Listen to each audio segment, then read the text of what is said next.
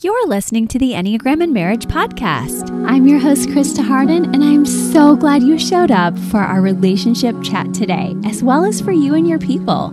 We're all about living intentionally here so you can experience joy and balance in your relationships once again or for the very first time. Be sure you hang with us on our social media platforms, and if you like research like I do, make sure you check out our website at enneagramandmarriage.com for our weekly newsletter, freebies, and so much more, as well as at Instagram and Facebook. We have so many goodies to share with you.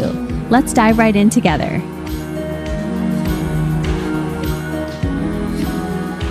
This is a quick tip episode, just an Enneagram short, helping you to discover what type 1s want in marriage.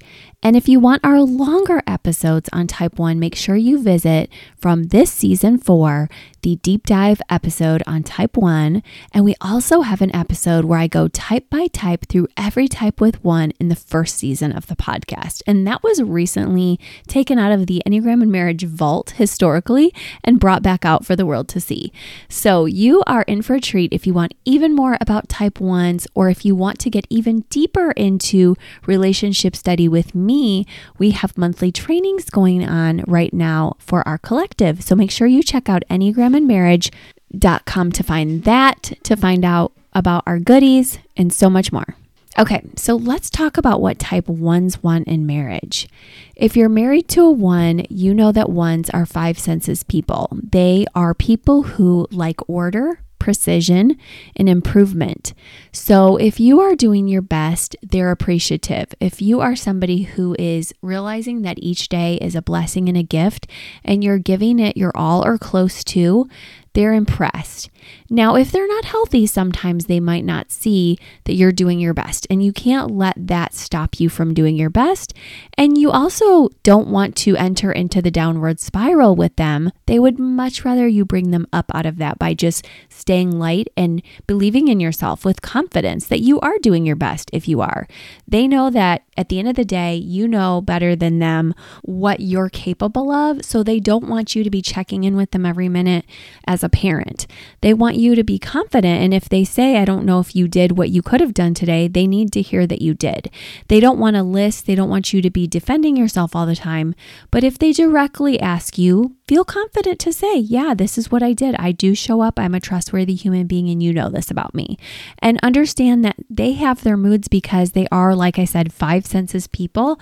And sometimes they're overstimulated and overwhelmed by how much every single object in the world kind of stands out to them. And some of them have sensory issues, so it stands out even more, where they're like, I notice every little sound, every little chewing, every little road that doesn't look properly engineered, every little space in our car that isn't as efficient as it could be. And it's this great gift because honestly, a lot of 1s are engineers and people who are helping. I know my type 1 husband is medical, and so he's finding these little nuances. So it's a super great gift, but it's like any superpower.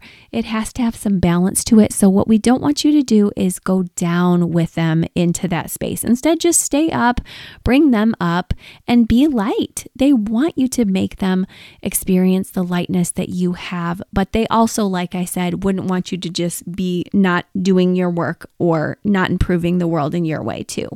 Also, I want you guys to stand in if you're not the type of person who likes to do the work before the play. You might say, I work nights and I need to play first.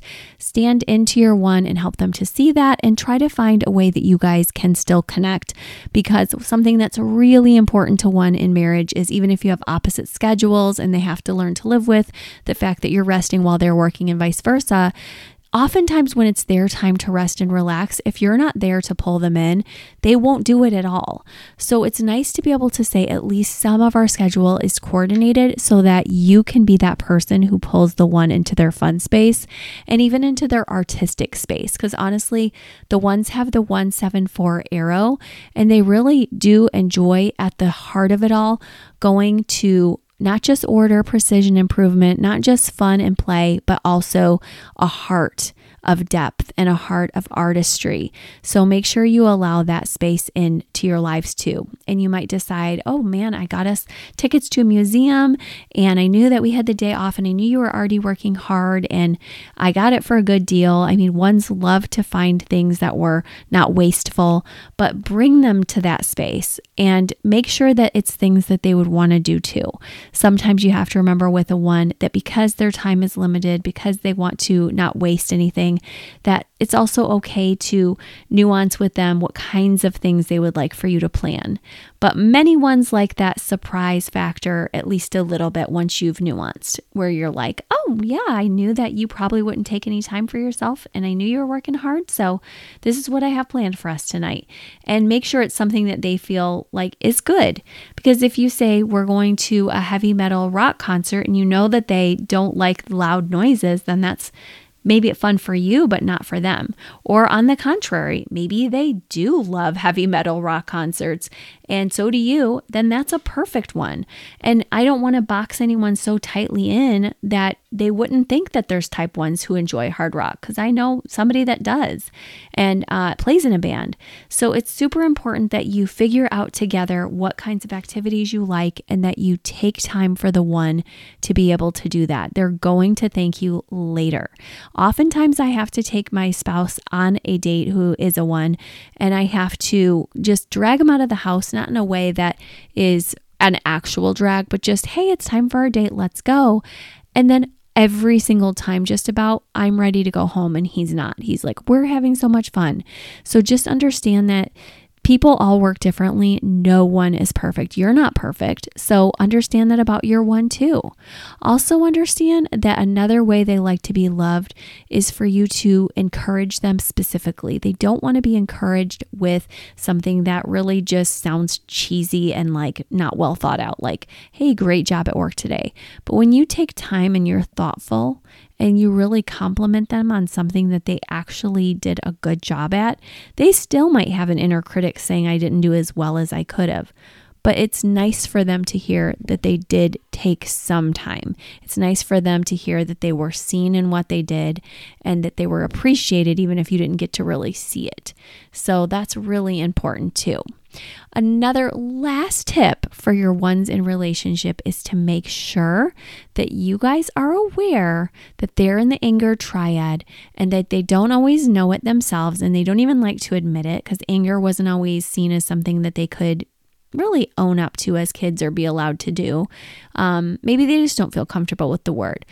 But just understand they need a release. And it's not always going to be you two having it out. Like I said, that's not usually the best idea. They'd rather just have logical talks with you and not go into these emotional spaces that they can't control very well.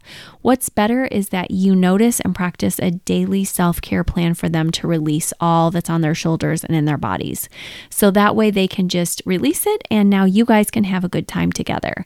So I hope that's helpful to you. Like I said, make sure you check out our other Type 1 episodes. Make sure if you need more help with your Type 1, we have a number of Enneagram and Marriage certified coaches on our website, or check out our collective membership. We would love to have you there learning with us on Zoom and inside of our group as well. Okay, thanks. Have a great day, guys. Bye-bye. Thank you again for listening with us. It was so wonderful to have you. I love knowing we're doing this journey together, not perfectly, but with love, grace, and hopefully some fun too. If you loved today's episode, make sure you leave us a 5-star review at Apple Podcast or Spotify so others can find it too. Visit our show notes so you can get all the links from today's show, as well as EnneagramandMarriage.com, the Instagram, the Facebook, and all over the place. Make sure you spread the word. Love living intentionally with you. Bye-bye.